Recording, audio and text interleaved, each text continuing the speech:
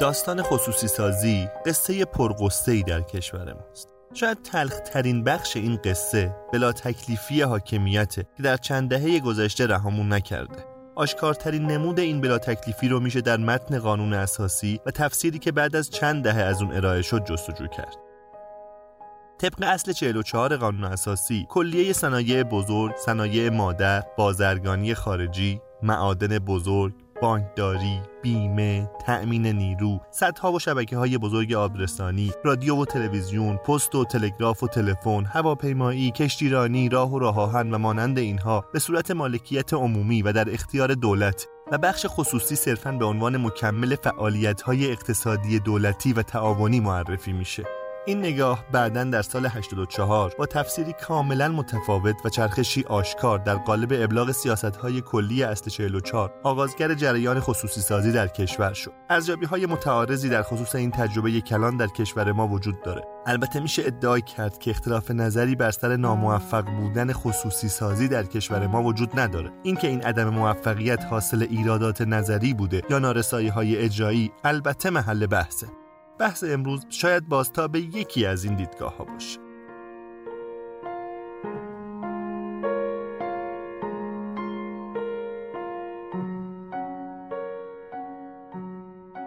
سلام، این اپیزود 12 پادکست سکه است که در اون من مهدی ناجی با کمک جمعی از دانشجویان دانشکده اقتصاد دانشگاه تهران هر بار یک موضوع اقتصادی رو انتخاب و در موردش با یک کارشناس گفتگو میکنیم.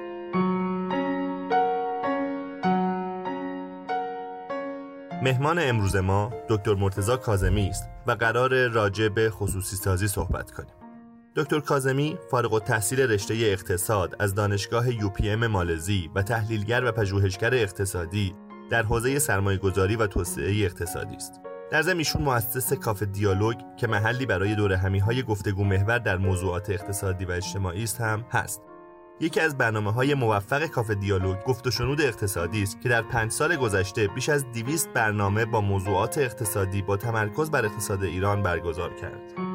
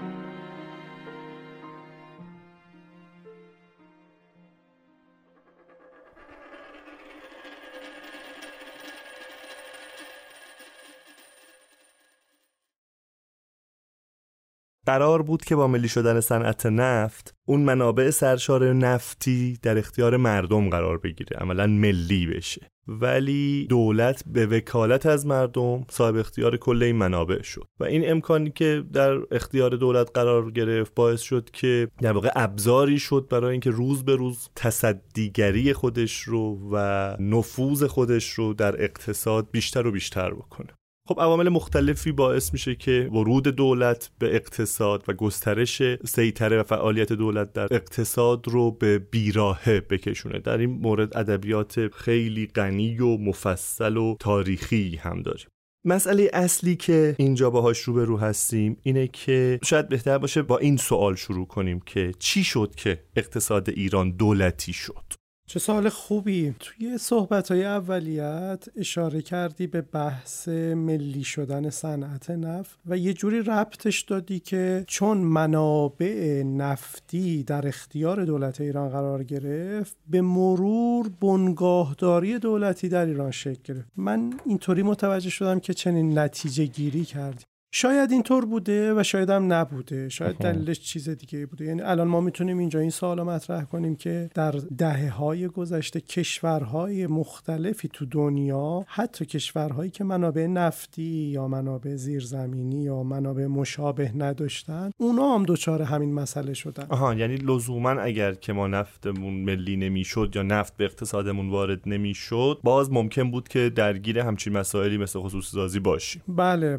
ما کشورهای مختلف دنیا داریم که انگلستان نفت داره، نه خیلی کشورهای دیگه هستن که الزاماً منابع مشابه مثل نفت و اینا نداشتن ولی صنایع ملی زیادی داشتن. دلایل مختلفی داشته که حالا شاید توی این وقت مختصر نخواهیم که خیلی رو دلایلش صحبت کنیم، ولی من از اینجا با تو همدل هستم که در هر حال اینم موضوع مهمی بوده.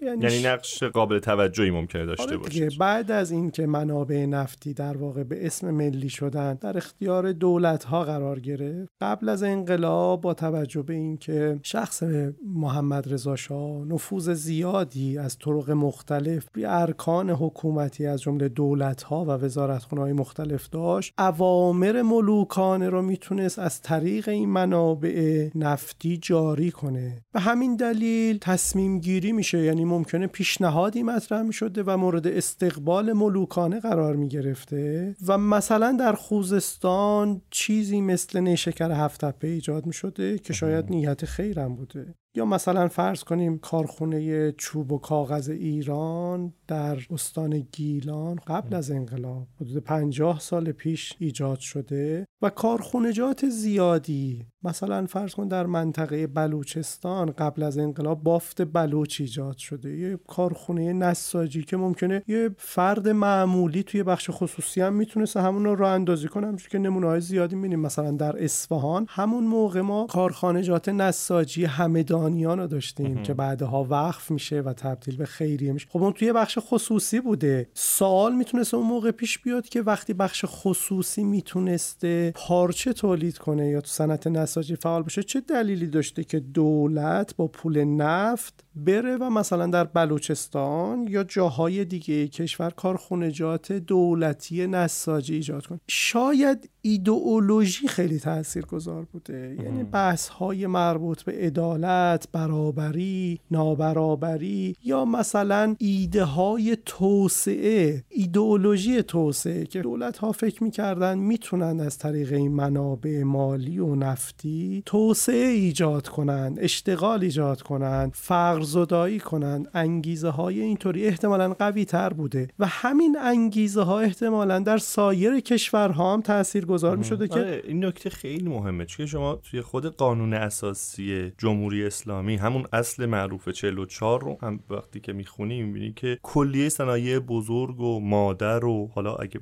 بخوام مشخصا اشاره کنم بازرگانی خارجی، معادن بزرگ، بانکداری، بیمه، تأمین نیرو، سدها، شبکه‌های بزرگ آبرسانی، رادیو تلویزیون، پست و تلگراف و تلفن، هواپیمایی، کشتیرانی، راه و راهآهن، همه اینها تحت مالکیت عمومی تعریف میشه و دولت رو از طرف مردم اداره کننده میبینه. یعنی چی؟ یعنی میخوام بگم اون تفکر قبل از انقلاب ظاهراً بعد از انقلاب هم پابرجا بود، یعنی تغییر جدی نکرد. موافقی شما با من؟ آره یعنی من فکر میکنم در 60 سال گذشته اقتصاد ایران خیلی شباهت داره، یعنی خیلی ربطی به تغییر رژیم سیاسی نداره. قبل از انقلاب و بعد از انقلاب ایده هایی که مربوط به بحثای برابری و نابرابری و عدالت و این مفاهیم هست پررنگ بوده. پس چی شد که از اوایل دهه 80 ظاهراً یک بازگشتی ما داشتیم و رسیدیم به خصوصی سازی، سازمان خصوصی سازی تأسیس شد و سیاست‌های اجرایی اصل 44 ابلاغ شد؟ آره خیلی سوال خوبیه. نکته اینه که شاید نیت خیر پشت این بوده که در فلان منطقه کشور یک کارخونه بزرگی یا یک صنعتی یا یک بیزینسی ایجاد بشه به این نیت که اشتغال ایجاد بشه، توسعه ایجاد بشه. و بعضن در واقع واقع مشابه مفاهیمیه که کینزیان ها هم شاید مطرح میکنن. دولت پول خرج کنه و از این طریق رونق ایجاد کنه. حالا دولتی که فکر میکنه نفتم داره میتونه پول خرج کنه، حالا اگه بدهکارم شد بعد یه جوری درستش میکنه. در واقع این انگیزه هایی که عرض کردم، بحث های مربوط به برابری و نابرابری به اضافه این که با پول خرج کردن میشه رونق ایجاد کرد، توسعه ایجاد کرد، باعث شد که دولت تبدیل بشه به بنگاهدار و سالها طول کشید که دولت مردان متوجه بشن این کاره نیستن. دولت نمیتونه بنگاهدار خوبی باشه.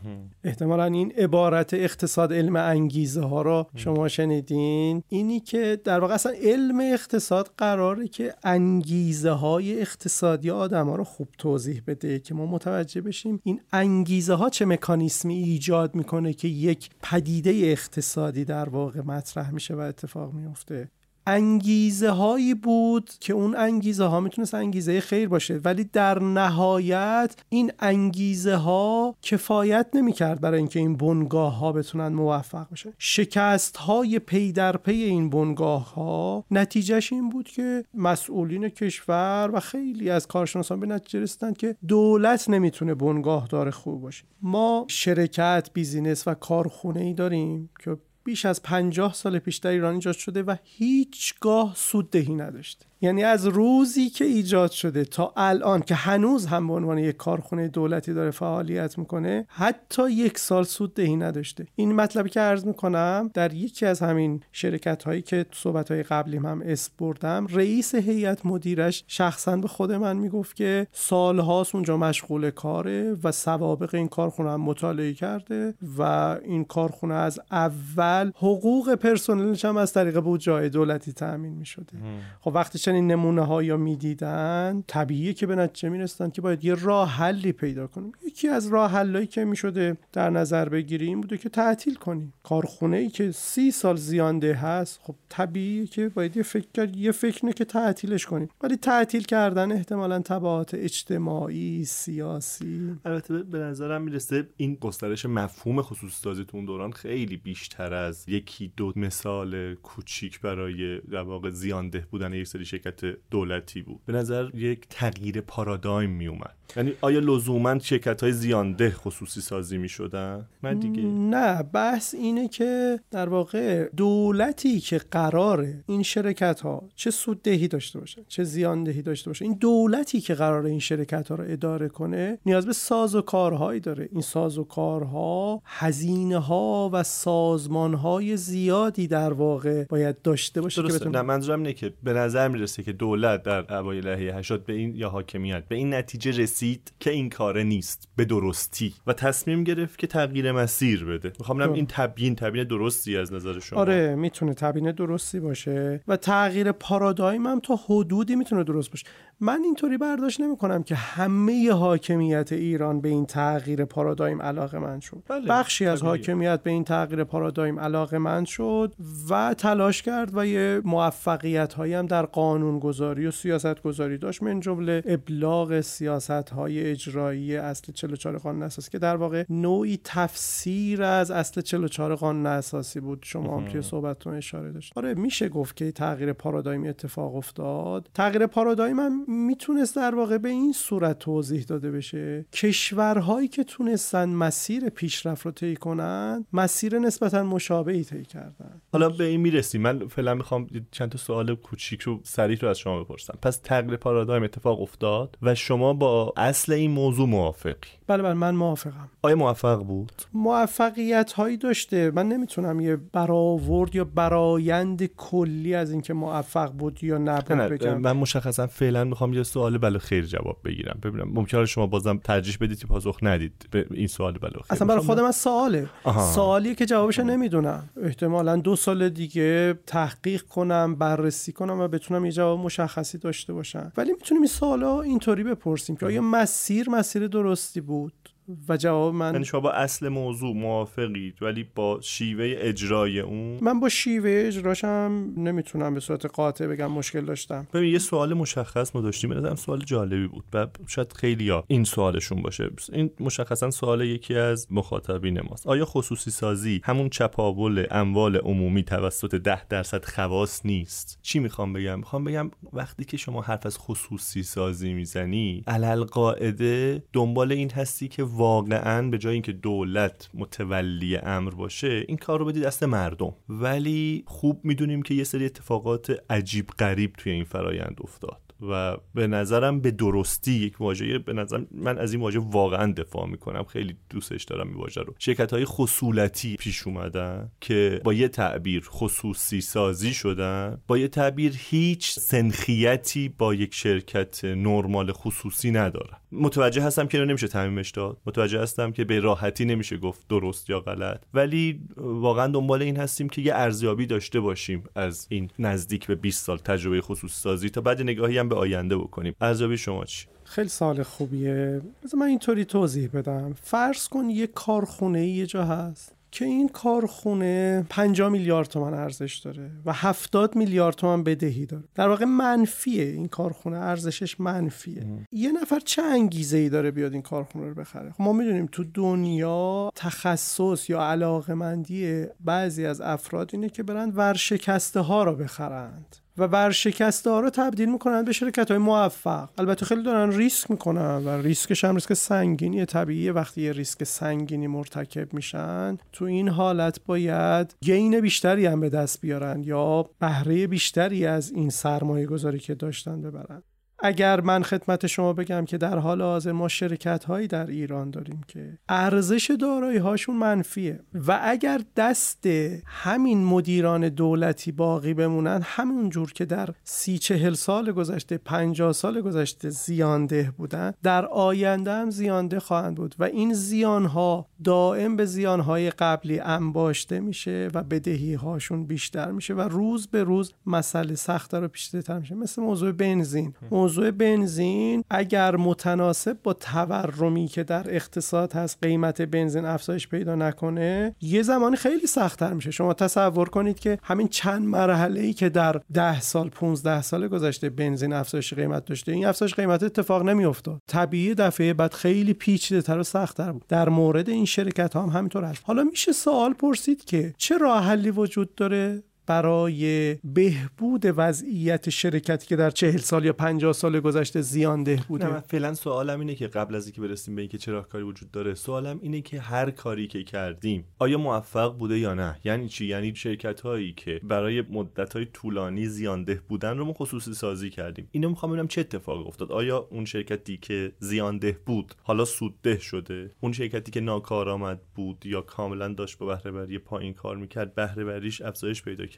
من نمونه هایی داشتیم که شرایط بهتری داشتیم، میتونیم اسمم ببریم. یعنی مثلا شرکت ایران ایر تور، شرکت کاملا دولتی بوده، سالها پیش نه در زمان دولت فعلی، در دولت قبلی فروخته شد در واقع به خصولتی، یعنی به یکی از زیر مجموعه های وزارت دفاع، چون وزارت دفاع هم یه بیزینس ها و بنگاه هایی دارن زیر مجموعهش. اونجا هم نتونستن خوب اداره کنن، نتونستن اقساط رو پرداخت کنن و بعد یا آقایی که بیزینس شخصیش در واقع تو همین صنعت بود اومد این شرکت رو خرید و گزارش هایی که ما دیدیم شرایط این شرکت خیلی خیلی بهتر شده. نمونه های دیگه ای هم هست، مثلا شرکت کشت و صنعت مغان اخیراً واگذار شده ولی گزارش هایی که داریم میبینیم اوضاعشون بهتر شده. پس به همین دلیله که شما در واقع توسط شرکت شیرین عسل و چند تا شریک دیگه خرید. یعنی یه بیزینسمن قوی، شرکتی که سالها مشکلات مالی داشته، حتی بعضی این شرکت ها ممکنه مشکلات، یعنی شرکت زیانده هم به اون معنا محسوب نشن ولی بعضن بهره وری لازم ندارن. یعنی شما وارد یک کارخونه دولتی میشی که قاعدتا باید با 200 نفر اداره بشه، بعد این داره با 1000 نفر اداره بشه. دقیقاً پس به همین دلیله که شما با قطعیت نمیتونید بگید که موفق بودیم یا ناموفق. مثالای موفقی داشتیم، مثالای ناموفقی هم. اصلا کار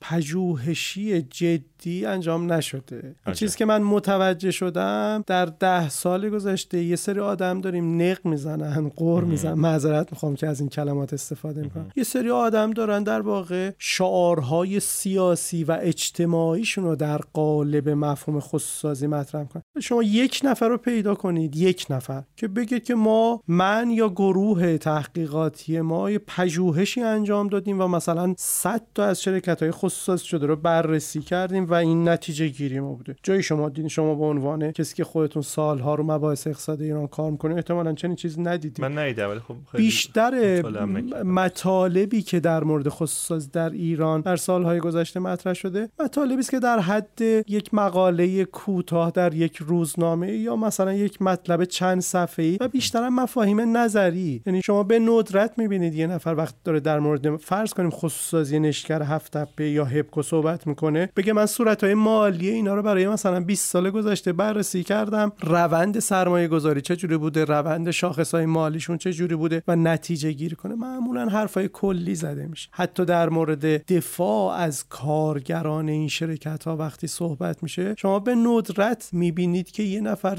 دقیقاً توضیح بدید که چه تعداد کارگر اینجا مشغول کارن، در گذشته چه تعداد بودن، الان چه تعداد هستن، چه تعداد از این کارگران بهره وری دارن. شما اینطوری در نظر بگیرید شرکتی که سالهاست تعطیله، مثلا شرکت هپکو، فروش و درآمدش صفر زده میشه در صورت‌های مالیش در چند سال گذشته. 1000 تا کارگر اونجا دارن حقوق میگیرن. اتفاقا سوال مهم باید الان این باشه که خب اگه این شرکت هیچ فروشی نداره، هیچ درآمدی نداره، چرا این 1000 تا کارگر دارن حقوق میگیرن؟ چرا این 1000 تا کارگر نرفتن خونهشون؟ چرا اخراج نشدن؟ چرا تعدیل نشدن؟ اساسا شاید صحیح نباشه اگر یک شرکتی کار نمیکنه و هیچ درآمدی نداره بخواد به 1000 تا کارگر حقوق بده. بعد پولی نداشته حقوق بده. چه جوری داشته حقوق اینا رو میداده؟ وام میگرفته و وام هایی که میگرفته بهره روش میومده، بعد دوباره وام میگرفته که بهره ها رو بده. خب طبیعیه که بعضی وقتا هم نمیتونه حقوق بده. به همین دلیل الان بیش از 1000 میلیارد تومان بدهی بانکی دارن، کاری نمیکردن. خلاصه اینی که ما بگیم چپاول اتفاق افتاده، چه بسا بالعکسه. یعنی وقتی یک شرکتی داره برای دولت و مردم ایران هر سال هزینه ایجاد میکنه، وقتی شما این شرکت رو نگه میداری داری از اموال مردم چپاول میکنی. درست. نیشکر 7 تپه قبل از واگذاری سال قبلش صورتهای مالیش رو میشه رفت دید دیگه، حدود 40 میلیارد تومان زیان انباشته داشت. اینجا الان ما باید اعتراض کنیم که بگیم این 40 میلیارد تومانی که شما از جیب من برداشتین تکلیف اینو مشخص کن. حالا اگر یه آدمی اومد مسئولیت اینجا رو پذیرفت، داره به نفع ما کار میکنه، ما میتونیم اسم اینو چپاول نذاریم. ولی یه نکته خیلی مهمی عرض کنم خدمت شما، این روشی که در سالهای گذشته برای خصوصی‌سازی انجام شده الزاماً بهترین روش نیست. شاید روش‌های خیلی خیلی بهتر از این هست که ما نمیدونیم، نمیشناسیم. مگه ما کار کردیم؟ مگه ما مطالعه کردیم؟ ما رفتیم ببینیم در 50 کشور دیگه‌ای که خصوصی‌سازی در سالهای گذشته تجربه شده چه روش‌هایی استفاده کردن، چه تجربیاتی دارن. شما در بازار کتاب ایران چند تا کتاب خوب میتونی ببینی که ترجمه شده باشه، کارهای پژوهشی که در مورد کشورهای دیگه، چند تا شرکت بین‌المللی، چند تا اندیشکده بین‌المللی که در حال حاضر در دنیا دارن رو موضوع خصوصی‌سازی کار میکنن تو ایران حضور پیدا کردن که نتایج تحقیقاتشون رو با ما به اشتراک گذارن. همچین اتفاقی نیفته. چند تا استاد توی دانشکده‌های اقتصاد ایران شما میشناسید که کار پژوهشی و تخصصی عمیق و مفید در مورد خصوصی‌سازی انجام؟ شما یه دونه میتونی مثال بزنی؟ من که نمیشناسم. آقا با اساتید اقتصاد لطفاً شوخی نکنید. بریم سر موضوع بعدی و اون این که البته ما متوجه هستم که شما میگید که مطالعات جدی و عمیقی انجام نشده، ولی ما دکتر کاظمی رو دعوت کردیم که به ما کمک بکنن توی این شرایط و تلقی بنده اینه و مطمئنم که با اطمینان میتونم اینو بگم که شما حداقل جزو کسایی هستی که من بیش از خیلی از کارشناسان دیگه رو این زمینه وقت گذاشتین و مطالعه کردید. میتونید از تجربه سایر کشورها در زمینه خصوصی سازی برامون بگید و اینکه آیا شما گفتید که لزوما دلیل دولتی شدن یک سری اقتصادها دستیابی یا دسترسی یا داشتن منابع عظیم نفتی نبوده؟ چه عاملی باعث میشه دولت‌ها سیطرهشون بر اقتصاد بیشتر بشه یا شرکت‌ها خیلی دولتی بشن؟ با چه دلیلی، با چه ابزاری اتفاق میفته؟ یه نمونه معروف تو دنیا آلمانه. همه ما در مورد آلمان شنیدیم. رویکردهای ایدئولوژیک به مباحث اقتصادی و سیاسی و اجتماعی از آلمان، در واقع از دولت آلمان، یک بنگاهدار خیلی بزرگ ساخت و بعدها اونا به نتیجه رسیدن که از این فضای نامناسب خارج بشن. از چه دوره زمانی داریم صحبت میکنیم؟ ما داریم از مثلا 50-60 سال پیش صحبت میکنیم. بعد از جنگ جهانی ها در واقع داریم روش صحبت میکنیم. احتمالا شما شنیدین که حتی اونها سالها طول کشید، یعنی تا همین چند سال پیش مشغول بودن و میدونید که اونجا یک سازمانی ایجاد کردن به نام ترویهن که اون سازمان متولی خصوصی سازی شد. شاید الگویی که توی ایران هم تا حدودی بهش توجه شده. چی بود اون الگو؟ اون الگو این بود که در واقع سازمانی ایجاد بشه و شرکت‌های دولتی خصوصی سازی بشن. یه مثالی که بارها گفته شده، مثالی که حتی اونا گفتن ما آمادگی داریم یک شرکت ها به 1 مارک بفروشیم. یعنی شرکتی که توسط دولت نمیتونسته به بهره‌وری لازم برسه، اگه آدمی بوده یا شخصی یا بنگاهی بوده که میتونسته اونجا رو به بهره‌وری برسونه، در واقع هدفشون درآمدزایی و کمک به بودجه دولت نبوده. هدف این بوده که اقتصاد پویا بشه. و خب معروف هست که فلان شرکت خودروسازی آلمان سالها شرکت در واقع با فضای نامناسب و بهره‌وری کم و سودآوری کم بوده، ولی بعد از اینکه خصوصی سازی اتفاق افتاد تبدیل شد به یکی از شرکت‌های خوب خودروسازی جهان و نمونه‌های مختلفی هست. چالشی که ما در سالهای گذشته در بحث خصوصی طی کردیم بقیه کشورهای دنیا هم طی کردن. از یکی از مدیران سازمان خصوصی من چند وقت پیش این داستان رو شنیدم که یه موقعی رئیس سابق سازمان خصوصی سازی آلمان، در واقع هم سازمانی که اسپردم، توی یه جلسه‌ای برای دوستان ایرانی تعریف کرده بود که با اینکه اون سازمان دیگه تعطیل شده، یعنی آخرین جایی که خودش خصوصی سازی شد همون سازمان بود در واقع و دیگه الان کاری نداره انجام بده، ولی همچنان یک تیمی از وکلا دور و بر همون رئیس قبلی سازمان هستن، چون همچنان شکایت‌هایی داره اتفاق میفته، مسائل حقوقی و اداری و قضایی زیاد داشت. کلاً بحث خصوصی سازی یک جراحی خیلی سخت و سنگینه. نکته اینه که دولتی بودن بنگاه‌های دولتی خیلی وقتا فسادش از شرایط فعلی بیشتره. شما یک کارخونه‌ای رو در نظر بگیرید که در یک شهرستانی هست. نماینده مجلس میخواد از منافع اون کارخونه و شرکت استفاده. چه بسا افراد ذی نفوذ مذهبی شهر یا افراد که از لحاظ اجتماعی ذی نفوذ هستن میخوان استفاده کنن. ممکنه فرماندار و شهردار و همه اینا بخوان از منافع اونجا استفاده کنن. دائم توصیه نامه مینویسن که اینا استخدام کن. یعنی علت این که در یک کارخونه‌ای که باید با 200 نفر اداره بشه 1200 نفر مشغول کارن، اینا ما اصلا فساد نمیذاریم. این اصل فساده دیگه. اصل فساد اینه. حالا اگر فرض کنیم که اصلا این شرکت با یه قیمت کمتر یا بیشتر واگذار شد و به بهره‌وری برسه، یه نکته اینه که بالاخره تکنولوژی هم ممکنه عمری داشته باشه. اگر آپدیت نشه یه جایی ممکنه اصلا دیگه به درد بخور نباشه. یا ممکنه یک محصولی چرخه عمر مناسب خودش رو داشته باشه. فرض کنیم که دولت در گذشته یک کارخونه مثلا تولید سنگ پا اگر داشته، الان که سنگ پا مصرف نداره، همچنان ما باید تاکید داشته باشیم که اون کارخونه رو حفظ کنیم؟ نه، دولت میتونه اون کارخونه رو بفروشه، برن مثلا نمیدونم هتل کنن، چه ایراد داره؟ خب ولی دیگه به اون لزوما نمیشه گفت خصوصی سازی. یعنی همون شرکت میتونه تبدیل به یک هتل بشه. در اساس تو خصوصی سازی ما میگیم دولت اساسا نباید بیزنس داشته باشه، نباید. خیلی نکته مهمیه. دولت به چه دلیل باید بنگاهدار باشه؟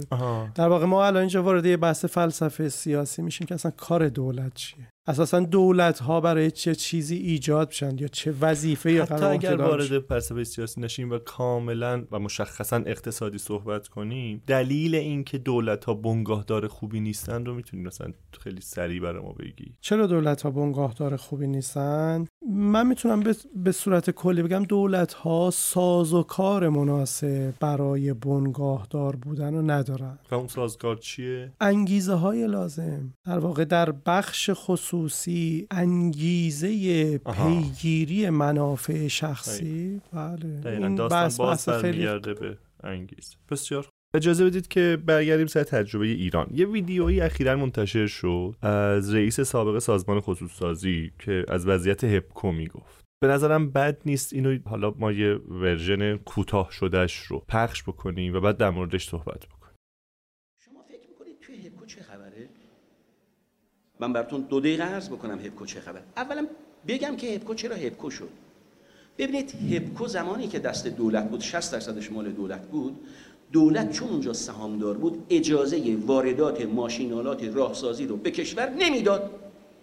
چرا الان یه پراید ما 50 میلیون تومنه؟ برای اینکه یه دیوار بلند کشیدیم ماشینای خارجی بخواد بیاد 200% باید حقوق و عوارض گمرکی و چه بدن دیگه. اگه اون دیوار رو بردارید چی میشه؟ پراید رو کسی 50 میلیون تومان میخره؟ دنا رو 150 میلیون تومان میخرن؟ نمیخرن که. یه دیوار بلندی کشیدیم برای حمایت از صنایع داخلی. این دیوار بلند زمانی که هپکو دست دولت بود لذا ماشینالات میخواست بیاد باید یه عوارض سنگینی میدادن. سال 85 هپکو اوج زیبایی هاش بود، فروخته شد. بعد که دولت اومد بیرون گفت حالا که من که دیگه نیستم که این دیوار رو بردارید. آقایون ته هپکو یعنی این، یعنی از سال بعدش واردات ماشینالات راهسازی آزاد میشه. قبلا ممنوع نبود، اون دیواره برداشته میشه.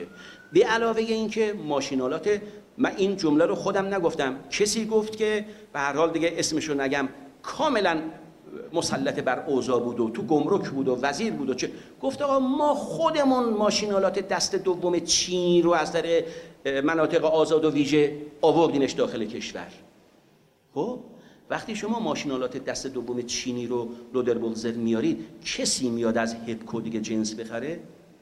هپکو زمین خورد نه به خاطر اینکه آقای عطاریان رفت اونجا رو خرید، به خاطر اینکه سیاست اقتصادی دولت عوض شد، به خاطر اینکه دیگه حمایتی از هپکو نبود.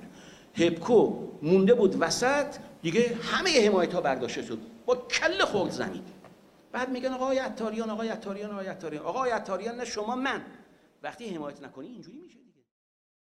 بله اینجا رئیس سابق سازمان خصوصی داره توضیح میده که ماجرای هپکو در دهه‌های گذشته چجوری بوده. خب هپکو بیش از 10 سال پیش در واقع فرآیند خصوصی‌سازی شروع شد و هنوزم تموم نشده.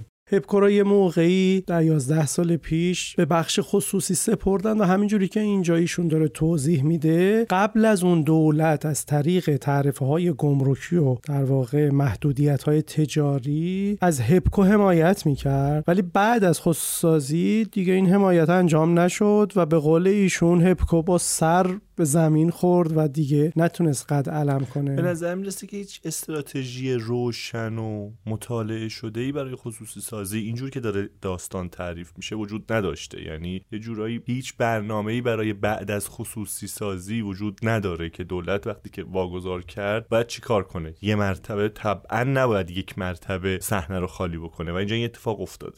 شاید یکی از اینطور نیست که هیچ برنامه‌ای وجود نداشته باشه. ممکنه شما بگید برنامه اشتباهی مثلا وجود داره. اون چیزی که من متوجه شدم همون سیاست‌های اجرایی اصل 44 قانون اساسی چیزایی رو توضیح داده. طبیعیه که وقتی یک شرکتی واگذار شد که خب قرار نیست دیگه ازش حمایت بکنن. بخش خصوصی چرا ببخشید چرا قرار نیست حمایت بکنن؟ خب یک مرتبه که نه میشه تعریف کرد که ازش حمایت کنن، ولی تعریف و قانون گذاری روی این موضوعات کار سخت و پیچیده ایه. یعنی ما یه نوع بنگاه که نداریم، انواع و اقسام بنگاه ها داریم با تولیدات مختلف، شرایط مختلف، شرکای مختلف. نه بحث من اینه که آیا هیچ تمهیداتی اندیشیده شده بود که وقتی که شما طبیعتاً یک شرکت دولتی داره با امتیازات خیلی زیادی اداره میشه، وقتی خصوصی سازیش میکنید این امتیازات یک مرتبه نباید سلب بشه از اون شرکت، باید با یک دوره زمانی و به مرور برداشته بشه که اون بتونه روی پای خودش بیسته اون شرکت خصوصی. این یه مشکلی که هست به نظر من دخالت‌های دولت در اقتصاد، چه در مورد شرکت‌هایی که خصوصی سازی شدن چه شرکت‌های معمولی. اون چیزی که بسیاری از بخش‌های اقتصاد ایران داره زمین میزنه همین دخالت هاست. من اسمشو میذارم خود تحریمی، نه اینکه من اسمشو بذارم، خیلی از کلمه خود تحریمی استفاده میکنم. یه افرادی میخوان کار کنن، سازمان‌های مختلف دولتی و وزارتخونه‌ها و دولتی و حاکمیتی در واقع میریزن سرش و نمیذارن کار کنه. به نظر من اگر محدودیت ها نباشه خیلی از این شرکت ها ممکنه تکنولوژیشون رو تغییر بدن، ممکنه اصلا وارد یک صنعت دیگه بشن، وارد یک کسب و کار دیگه بشن و خودشون نجات. هپکو هم همین اتفاق افتاد. در مورد هپکو چون به نظر مثل برعکس این بود. در مورد هپکو نکته اینه که هپکو اجازه نداشته که کارگراشو اخراج کنه طبق قراردادی که با سازمان خودسازی بسته و سازمان خودسازی هم که از خودش هیچ کاری نمی‌کرده، مبتنی بر قوانین و مقررات در واقع اون قرارداد تنظیم می‌کرد. پیش‌نویس قراردادی هست مبتنی بر همون سیاست‌های اجرایی است 44 قانون اساسی، فقط میذارن امضا میکنن، اونو دخل و تصرفی ندارن. به اضافه اینکه یه هیئتی پیش بینی شده به نام هیئت واگذاری که شامل چند وزیر و مسئولین دیگه به اضافه رئیس اتاق بازرگانی ایران و رئیس اتاق تعاون ایران، اونا تصمیم میگیری میکنن که تحت چه شرایط و چه قیمتی باید این واگذاری انجام بشه. توی اون قرارداد برای همه این شرکت ها درج شده که اینا اجازه ندارن بعد از خصوصی سازی پرسنلشون رو تعدیل کنن. خب طبیعیه که هیچ کاری نمیتونن انجام بدن. اینا اجازه ندارن بدون هماهنگی با دولت برای وام گرفتن از دارایی‌های اون کارخونه برای وثیقه استفاده کنن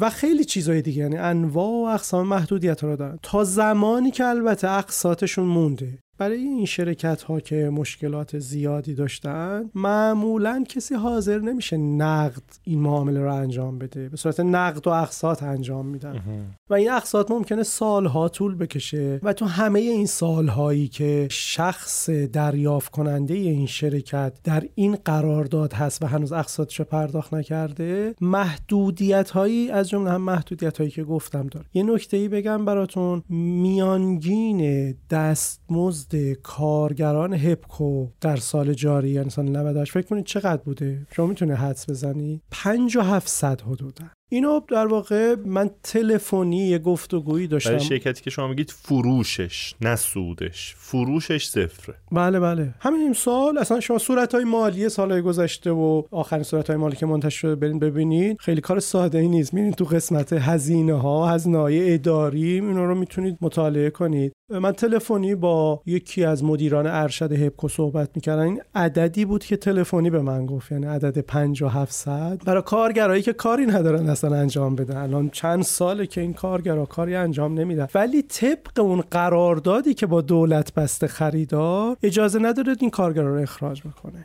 و این کارگرا حتی اگر کارخونه کاری هم نداشته باشه هستن دارن حقوقش. خب این محدودیت سنگینی که به خریدار تحمیل شده اصلا فرق نمیکنه خریدار کی باشه. فرض کن هپکو رو فروخته بودن به یه شرکت دولتی دیگه یا بخش خصوصی، یا فرض کن هپکو رو فروخته بودن اصلا به یه شرکت خیلی مهم بین المللی دیگه، مثلا بهترین حالت میتونست این اتفاق باشه، اونم نمیتونست کاری بکنه. چجوری میتونن با این شرایط اقتصادی که مرزها بسته است، تحریم داخلی و خارجی هست، یعنی خود دولت ایران مردمشو تحریم میکنه، اجازه واردات ندارن، اجازه صادرات ندارن، براشون قیمت گذاری میکنه، تو همه اجزای کسب و کارشون دخالت میکنه. تحریم‌های خارجی هم هست، انجام امور بانکداری بین المللی سخت، صادرات واردات سخت. یه نفر بخواد یه چیزی وارد کنه که توی تکنولوژیش استفاده کنه، تو خط تولیدش استفاده کنه، خیلی سخت و پیچیده است. ما مثل بازرگانای کره‌ای و ترکیه و نمیدونم عراق و افغانستان هم حتی نمیتونیم کار کنیم. تو این شرایط متهم کردن یک فعال اقتصادی به چپاولگری، همون جوری که شما هم یه اشاره کردین، واقعا باید روش تأمل کرد. من فکر کنم کار درستی نیست. در همه دنیا بخشی از مردم فعالترند از لحاظ اقتصادی. یعنی شما هر جایی دنیا مخصوصا کشورهای پیشرفته رو ببینید، خب یه تعدادی هستن که سرمایه‌های بیشتری دارن. بحث این سوالی که مطرح شد این نیست که یه عده‌ای فعال‌ترن و عایدی بیشتری دارن، بیشتر بحث سر این بود که ظاهراً یک امتیاز ویژه‌ای داشته‌اند که وقتی که یک شرکت خصوصی، شرکت دولتی خصوصی شده، بر اساس اون امتیازی که داشتن به اونها رسیده. شاید هم اینطور بوده، من نمیتونم با قاطعیت بگم اینطور بوده یا نبوده، ولی چند موردشو که من بررسی کردم من به چنین نتیجه‌ای نرسیدم. یه بحثی که باعث بدبینی به فرایند خصوصی در ایران شد بحث خصولتی هاست. تصور عمومی اینه که در 20 سال گذشته بسیاری از شرکت‌های دولتی به ارگان‌های نظامی واگذار شد. این بحث از کجا شروع شد؟ از مخابرات. چون مخابرات شرکت خیلی مهم و معروف و بزرگی بود. با چه توجیه و منطقی این اتفاق افتاد؟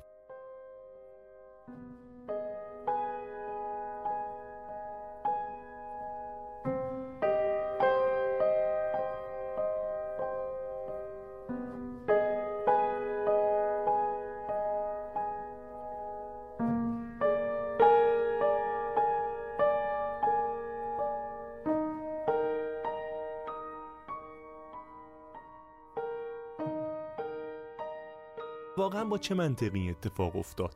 بالاخره خصوصی سازی یک منطق و توجیهی داره دیگه. وقتی شما میخوای خصوصی سازی کنی، میخوای یک نهاد دولتی ناکارآمد رو بدی به بخش خصوصی که به لحاظ انگیزشی و کارآمدی وضعیت بهتری داره و میتونه به سودآوری و بهره وری بیشتر بیانجام. واقعا قابل توجیه و فهم نیست که شما در فرایند خصوصی سازی و با اسم خصوصی سازی یه شرکت دولتی رو بدی به یه نهاد نظامی، بدی به نهاد حاکمیتی دیگه. آره باهات موافقم. دکتر عباس خوندی یه جایی سخنرانی فکر کنم 40-50 دقیقه‌ای دارن، اون فایل صوتشو شاید شما هم بتونید یه جایی منتشر بکنید. اونجا سعی می‌کنن اختصاص سیاسی این موضوع از 20 سال پیش توضیح بدن، چون ظاهرا ایشون هم با آقای دانش جعفری که اون موقع وزیر اقتصاد بودن یه همکاری داشتن روی این موضوع، در واقع روی تدوین سیاست‌های اجرایی اصل 44 ایشون هم داشتن همکاری می‌کردن و توضیح میدن که چه اتفاقی افتاد که این انحراف ایجاد شد. یعنی اون نهاد عمومی غیر دولتی که اومد توی در واقع قانون، اینا یه مقدار توضیح میدن و اینکه ایشون هم که داشتن روی این موضوع کار می‌کردن مخالف بودن و نمیخواستن این اتفاق بیفته. آقای دانش جعفری هم ظاهرا موافق نبودن، ولی ناگهان رئیس جمهور وقت این پروژه رو به یه نفر دیگه واگذار میکنه و اونجا انگار مسیر تغییر میکنه و اومدن عبارت نهاد عمومی غیر دولتی خودش در واقع سرآغاز این اتفاقات بوده. ولی آیا همه خصوص سازی‌های انجام شده از این جنس بوده؟ آره از این جنس بوده. آیا اگه هم واگذار شده به نهادهای عمومی همشون نظامی هستن؟ بعضیاشون ممکن اصلا دولتی بودن، همشون نظامی نبودن. چند درصدشون به نظامی داده شده نمیدونم. حالا درصد که میگی ممکنه حجم واگذاری باشه یا تعداد. سوالی که برای خودم هم خیلی مهمه، چه بخشی از واگذاری ها به نهادهای عمومی غیر دولتی بوده و توی نهادهای غیر عمومی غیر دولتی چه تعدادی از این سازمان ها مربوط به ارگان های نظامی بودن؟ ما آمار دقیقی نداریم و به نظر من برای شفاف سازی باید این آمار در بیاد. ما بدونیم طی 20 سال گذشته چقدر از خصوص سازی ها، شرکت ها داده شده به ارگان های نظامی، سپاه، ارتش، نیرو انتظامی، هر جایی. مثلا اونی که حساسیت برانگیزه شاید سپاه باشه، من تصور نمی‌کنم خیلی زیاد باشه. افرادی هم که انتقاد میکنن معمولا فقط از مخابرات اسم میبرن، از جای دیگه من نشتم اسم ببرن. چند وقت پیش دیدم روابط عمومی سپاه اعلام کرده بود که ما سهام مخابراتمون رو فروختیم. البته خب ایراده اینه که نگفت به کی فروخته، به کجا فروخته. شاید فروختن مثلا به ستاد اجرایی امام. اینقدر این موضوع حساسیت برانگیز بود که سپاه هم روابط عمومی سپاه هم چند ماه پیش اعلام کرد که ما سهممون رو واگذار کردیم و دیگه سهامدار مخابرات نیستیم. یه جایی من این اطلاعات رو دیدم ولی هنوز منتشر نشده. امیدوارم مسئولین وزارت اقتصاد دقیق این اطلاعات رو منتشر کنن. اون چیزی که من دیدم توی اون دیتایی که بود این که در زمان دولت آقای احمدی نژاد حدود 80% از واگذاری ها به نهادهای عمومی غیر دولتی بوده. در واقع کمتر از 20% به بخش خصوصی واقعی بوده. حالا چقدر از اون نظامی ها بودن نمیدونیم. برداشت من اینه که احتمالاً اکثرش غیر نظامی ها بودن. واقعا حساسیت هم روی نظامی ها نیست، ولی همون آماری که شما میگید آمار در واقع ناراحت کننده ایه. یعنی بهش نمیشه گفت خصوصی سازی. تو دولت فعلی چی؟ ولی تو دولت فعلی در دولت اول آقای روحانی به بخش خصوصی واقعی این آمار شده 67%.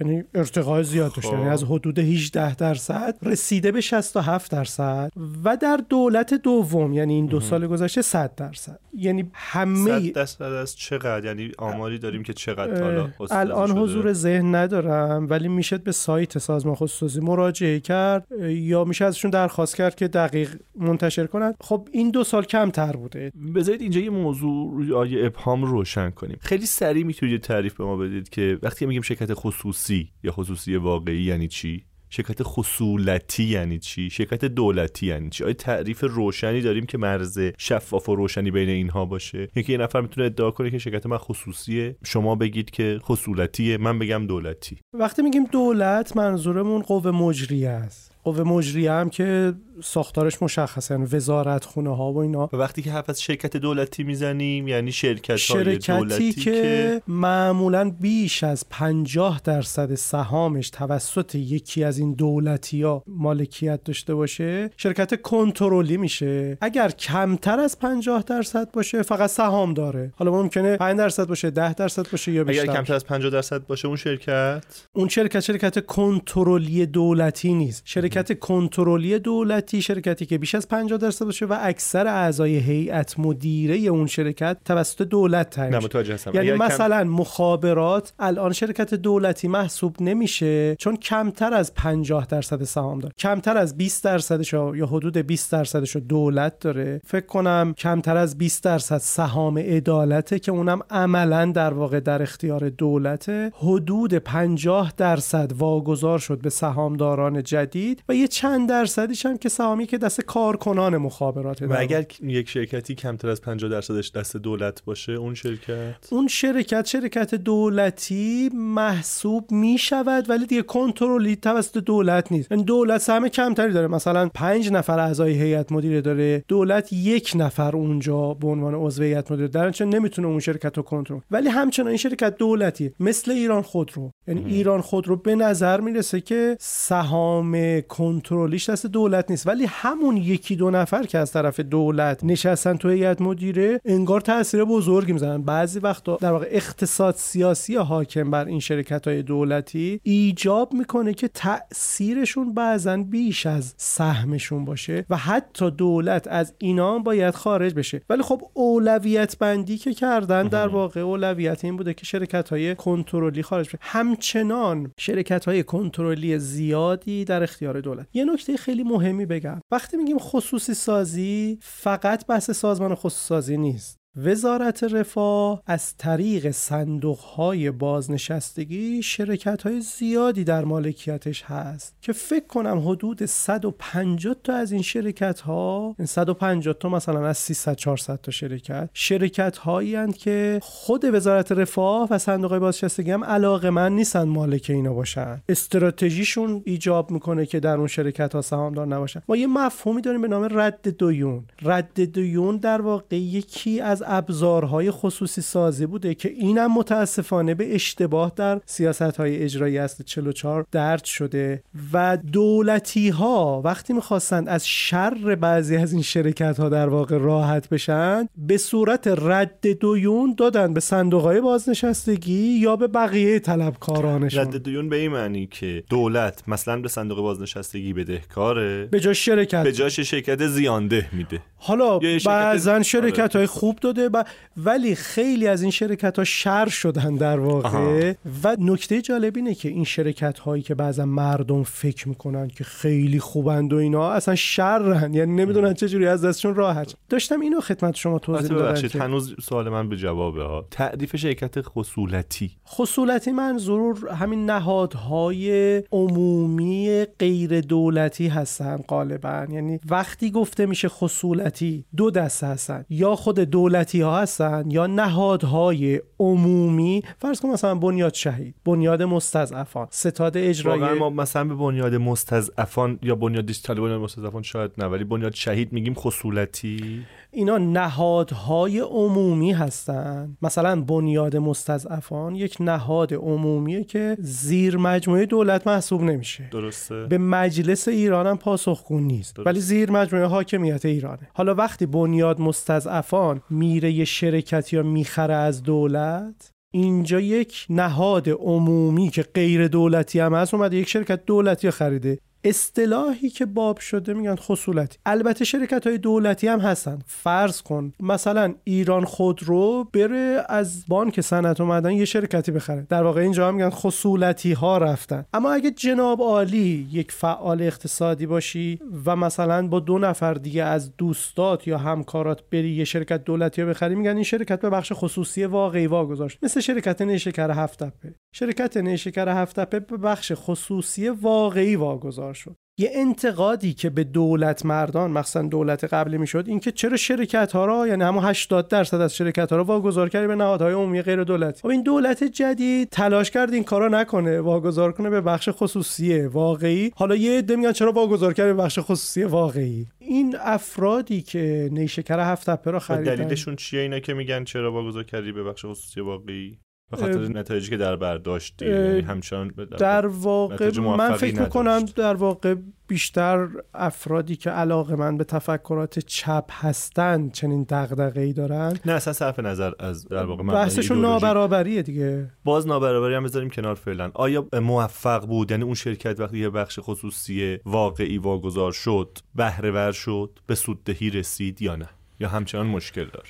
مگه میشه تو 1 سال 2 سال قضاوت کرد؟ یه شرکتی 1 سال پیش 2 سال پیش واگذار شده، مثلا فرض کن 700 میلیارد تومان هم بدهی داشته یا 500 میلیارد تومان زیان انباشته داشته، چند هزار کارگر اضافی داره. اصلاح این شرکت ممکنه سالها زمان ببره. اصلا مگه الان میشه قضاوت کرد؟ ما شرکتی داریم که هنوز 1 سال نشده که توسط دولت به بخش خصوصی واقعی واگذار شده و سیل انتقادات شروع شده.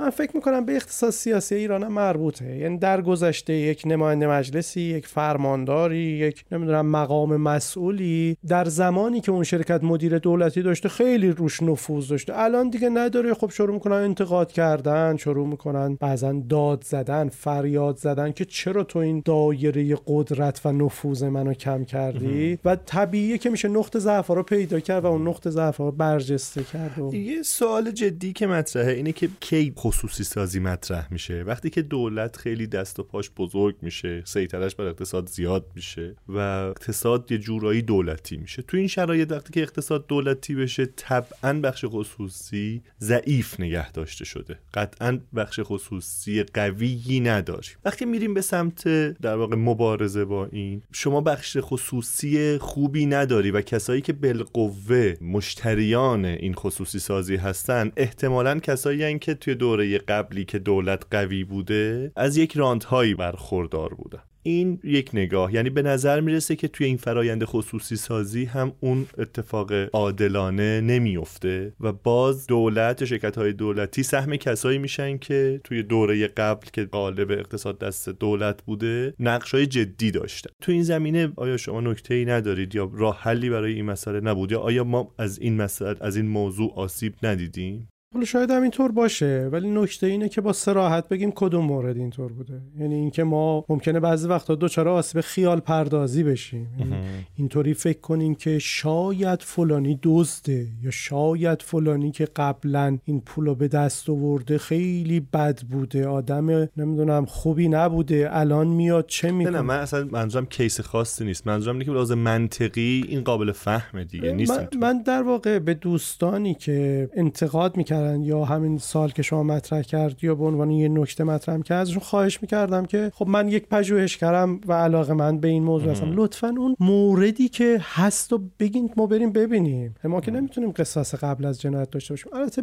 منطقیه که پیش بینی داشته باشیم، کاری که انجام میدیم با بهترین حالت انجام بشه. سوالم قصاص یا جنایت نبود، بحثم اینه که آیا اصلا خصوصی سازی به این شکل راه حل مناسبی هست یا نیست؟ وقتی شما من فکر کنم راه حل‌های بهتری هم میشه پیدا کرد. یعنی باید روی این موضوع کار کنیم. نمیدونم، در هر حال راه حلی که سیاستگزاران به مجریان دادن در حال حاضر اینه، ولی راه حل‌هایی میشه پیدا کرد. ما با دوستامون داریم روی طرحی کار میکنیم که توی اون طرح یه پیش بینی‌هایی کردیم و از نظر خودمون احتمالاً اون طرحی که ما داریم روش کار کار میکنیم میتونه راه حل مناسب تری باشه. ولی اینکه این راه حل ارائه بشه به کارشناسان، نقد بشه و دولت مردان، سیاستگزاران، مجلس بپذیرن، بخوان اونو اجرا کنن، خب این خیلی زمان بره. خب وقتی شما راه حل ارائه میدید احتمالاً یک فرضی رو داشتید و اون این که فرایند خصوصی سازی تا حالا موفق نبوده، پس باید یه راه حل جدیدی ارائه داد. من پاسخ قطعی ندارم که آیا موفق بوده یا نبوده. شاید موفق نبوده. خب اگه موفق بوده باشه که دیگه راه حل جدید برای بهتر کردنش در واقع ما داریم خصوصی سازی رو تجربه میکنیم و تو این تجربه کردن فیدبک هایی از جامعه، از سیاستمداران، از سیاستگزاران میگیریم و باید اون اصلاح کنیم. البته این که میگم من که کاری نیستم، من فقط به عنوان یک پژوهشگر بله متوجه هستم، ولی مسئله اینه که حتما پس اگر که دنبال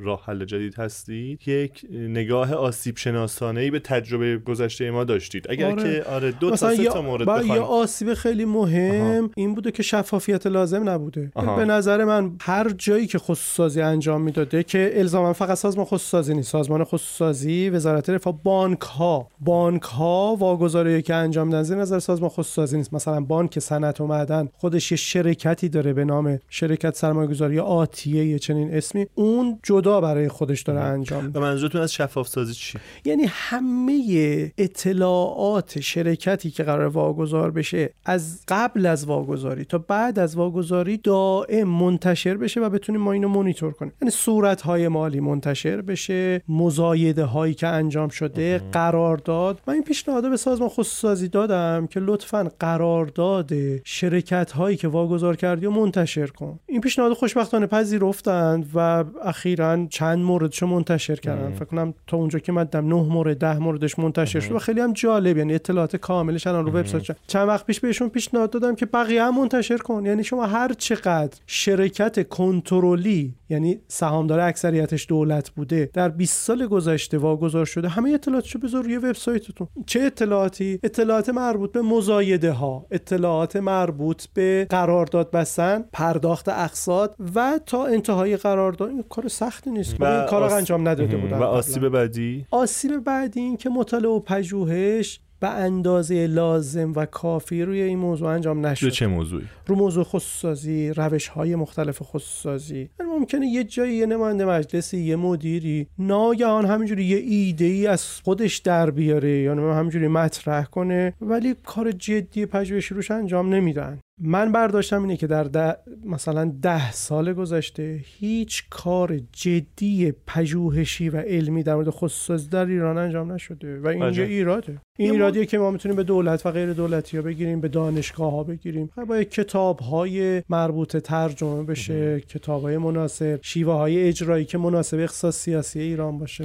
یکی از موضوعات دیگه ای که مطرح میشه که شاید توی همین آسیب ها یا آسیب شناسی این موضوع هم بشه طرحش کرد، تقدم آزادسازی بر خصوصی سازیه یا خصوصی سازی بر آزادسازی، که اخیراً هم یه بحثی توی گفتگوهای اقتصادی در گرفت در این زمینه. موضوع شما موضوع جالب. منظور از آزادسازی چیه؟ اول یعنی مشخصا حال وقتی که من از آزادسازی صحبت میکنم منظورم اینه که اول دولت دخالت و مداخله گریش رو در اقتصاد کاهش بده و در کنار اون فریکشن ها یا استکاک هایی که خودش داره به صورت دستی در اقتصاد ایجاد میکنه رو کاهش بده و در مرحله بعد دست به خصوصی سازی بزنه. مثل اینکه بگیم اول بستر کارآمدی و سوددهی و فعالیت سالم خصوصی و بدون حمایت رو فراهم بکنه، بستر یک رقابت سالم رو فراهم بکنه و بعد خصوصی سازی بکنه. من طرفدار مفهوم آزادسازی هستم و خودم رو جزء طرفداران اقتصاد آزاد میدونم و به نظر من یک چشماندازه. یعنی چشمانداز ما اینه که به مرور به این شرایط برسیم. در حال حاضر رتبه ایران در شاخص آزادی اقتصادی که از ضعیف‌ترین کشورهای دنیاست. یعنی در سالهای گذشته همیشه ما در مثلا 20 کشور آخر دنیا بودیم از لحاظ آزادی اقتصادی.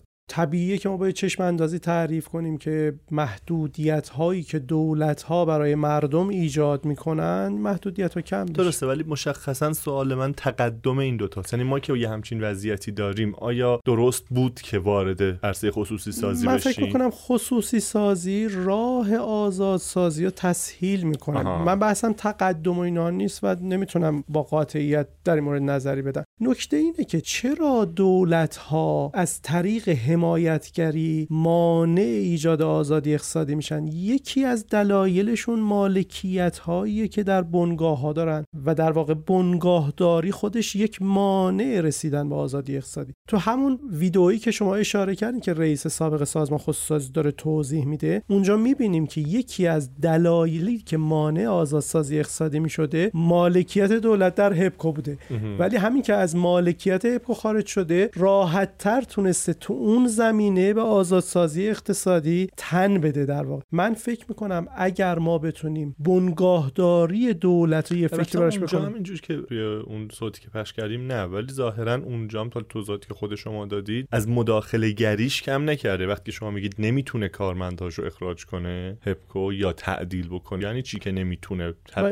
این یه نکته یا بگیم یه ایرادیه که توی قانون درج شده و اونو باید اصلاح کرد. نه، بحث سر اینه که دولت خصوصی سازی کرده ولی دخالتش رو کم نکرده، یعنی بله. به سمت آزادسازی نرفت. در واقع یه طیف دیگه، یعنی وقتی میگیم آزادسازی یک چشماندازی داریم، ما یک آرزویی داریم که دوست داریم بهش برسیم و به مرور خب تو بازار کار دولت داره دائم توی روابط کارفرما و کارگر دخالت میکنه. اینا باید با یه پروژه مستقلی اصلاح کنه. تو بازار سرمایه، تو بازار پول، توی بازار تجارت کالاها و خدمات یه جور دیگه دخالت میکنه. توی بازار مالی همه جا داره دخالت میکنه و ما باید دائم از دولت درخواست کنیم و تحت فشارش قرار بدیم که لطفاً این دخالت ها تو کمتر کن. هر کدوم از اینا رو میشه مستقل از هم. در واقع هیچ آمار اطلاعی دارید که حجم خصوصی سازی‌های اخیر چند سال اخیر چند درصد جی دی پی بوده یا کلا عددش؟ نداریم. من هیچ جایی آماری ندیدم در این مورد. یعنی خود سازمان خصوصی هم منتشر نمیکنه؟ آمارهایی منتشر کرده ولی به این صورت که شما بگید چند درصد از جی دی پی و اینا، در عدد بزرگی نبوده و راه نرفته خصوصی سازی همچنان راه طولانیه. ما تعداد زیادی بنگاه و شرکت خصوصی و خصولتی داریم. خب میدونید مقامات کشور رو همه اینا نظر دارن، یعنی معتقدن حتی ارگان‌های نظامی و نهادهای عمومی به مرور باید از بنگاهداری خارج بشن. بانک‌ها به دلایل مختلفی شرکت‌های زیادی دارن که خیلی هاشون براشون مشکل آفرینه و این راه خیلی طولانیه و خب بعد از اون ممکنه توی خدماتی که دولت‌ها ارائه می‌کنند و لازم نیست که دولت‌ها در اون خدمات حضور داشته باشن، اونم بازم یک راه طولانی. من دوست دارم یه نکته‌ای اینجا اشاره کنم. وقتی گفته میشه خصوصی سازی، ممکنه با رویکردها و دیدگاه‌های مختلف از این کلمه افراد برداشت‌های مختلف داشته باشن. یعنی شما یه جایی میگی خصوصی سازی، یه نفر داره در مورد مدارس غیر انتفاعی حرف میزنه و فکر کنه. یعنی وقتی یه نفر داره خصوصی سازی رو نقد میکنه، مثلا بحث مربوط به اقتصاد آموزش مد نظر داره. یکی ممکنه بحث اقتصاد سلامت مد نظرش باشه. اون بحثی که ما در دقایق گذشته خدمت شما بودیم و داشتیم، منظور من و احتمالاً شما بنگاه‌های دولتی بوده. درست. این بحثی بوده که ما داشتیم. اون خودش بحث مستقلیه و میشه جداگونه روش حرف زد. واسه سوالات زیادی مون، ولی به خاطر اینکه وقتمون واقعاً دیگه تنگه و نمیشه بیشتر ادامه داد، به نظرم با این سوال تموم کنیم. شما آینده خصوصی سازی رو در کشور چطور میبینید؟ بذار اینجوری بپرسم، آیا فکر میکنید که از تجربه گذشته داریم درس میگیریم؟ آیا این فرایند رو به بهبود و اصلاح هست یا نه؟ چون شما یه شاخصی گفتید که نسبت به دولت قبل و دولت جدید به نظر میرسه که این روند امیدوار کننده تریه. آیا توی کلیت این فرایند هم شما این روند رو میبینی؟ هرچند من آدم امیدواریم ولی تو موضوع خصوصی سازی در حال حاضر خیلی نمیتونم امیدوارانه حرفی بزنم. یعنی حسم اینه که فشارهایی که از طرف جامعه و سیاستمداران به موضوع خصوصی سازی وارد شده، این مسیر به نظر مثل خیلی داره کند میشه، مگر اینکه خب یک تفاهمی اتفاق بیفته، یک تصمیم گیری جدیدی بشه. بعدم نمیاد با یک مثال این موضوع مطرح کنم. صندوق بازنشستگی کشوری داره فعلا از بودجه عمومی دولت بهره مند میشه.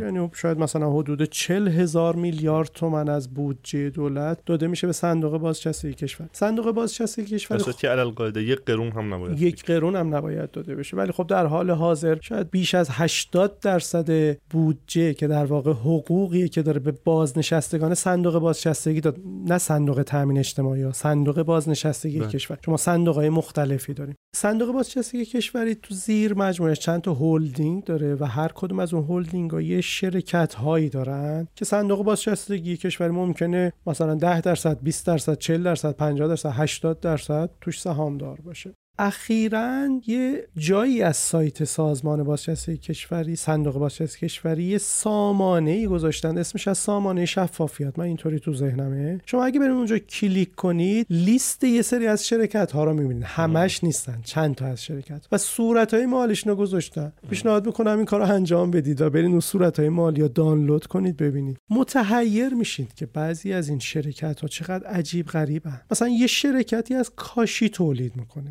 و اکثریت سهامش مال صندوق بازنشستگی کشوری و بقیه زیر مجموعه وزارت رفاه. اگه من خدمت شما بگم که 1500-600 میلیارد تومان بدهی داره این شرکت، حیرت زده میشه، در حالی که ارزش این شرکت 300-400 میلیارد تومانه. و تو همین 10 سال گذشته این شرکت، اصلا 10 سال این شرکت ایجاد شده، این شرکت از یه شرکت معمولی، یعنی از همون اول در واقع دچار اضمحلال بوده، الان رسیده به این وضعیتی که بدهی‌هاش چند برابر دارایی‌هاش. با این شرکت ما باید چیکار کنیم؟ یعنی اینی که ما بشینیم همینجوری شعارهای سیاسی و ایدئولوژیک بدیم که کاری نمیشه کرد. در 2 سال گذشته که من با این شرکت آشنا شدم و حتی بعضا روش مطالعه کردم، پیگیری کردم، من میخوام به ضرس قاطع، عبارت عجیبیه این ضرس قاطع، به ضرس قاطع خدمت شما بگم که هیچ کاری در مورد این شرکت انجام نشده. چرا؟ من خودم میذارم جای یکی از مدیرانی که در صندوق بازنشستگی یا در وزارت رفاه باشم.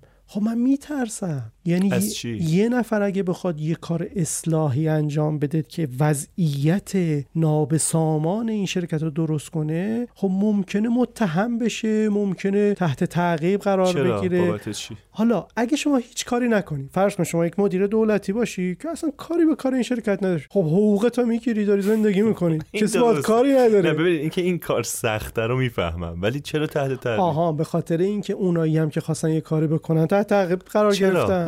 با چه بهانه‌ای؟ اینطوریه دیگه. الان فضای بدبینانه‌ای که تو جامعه ما هست، بسیاری از مدیران دولتی به نتیجه میرسن چه کاریه، نشستیم داریم حقوقمون رو میگیریم، کار نمیکنه. الان اینطوریه که اگر یک مدیر کاری نکنه کارش ندارن. به همین دلیل ما همین الان حدود 1000 تا شرکت، حداقل برآورد من اینه که 1000 تا شرکت داریم که باید واگذار بشن، چون هر روز داره زیان دهیشون تو دولت بیشتر میشه و به زیان انباشتشون افزوده میشه، ولی کسی کار نمیکنه چون بسیاری از مدیران به نتیجه رسیدن اگه کاری بکنند ریسکش خیلی زیاده و ممکنه دچار آسیب بشن. در سالهای گذشته شرکت‌های زیر مجموعه وزارت رفاه که توسط وزیر و رئیس جمهور ابلاغ شدن که این شرکت‌ها اصلا در استراتژی سرمایه‌گذاری صندوق‌های بازنشستگی نیستن، فکر کنم حدود 150 تا شرکت، اینا باید واگذار بشن به بخش خصوصی، حتی یه دونه‌ش هم واگذار نشده. چرا؟ چون مدیران اینطوری امن‌ترن.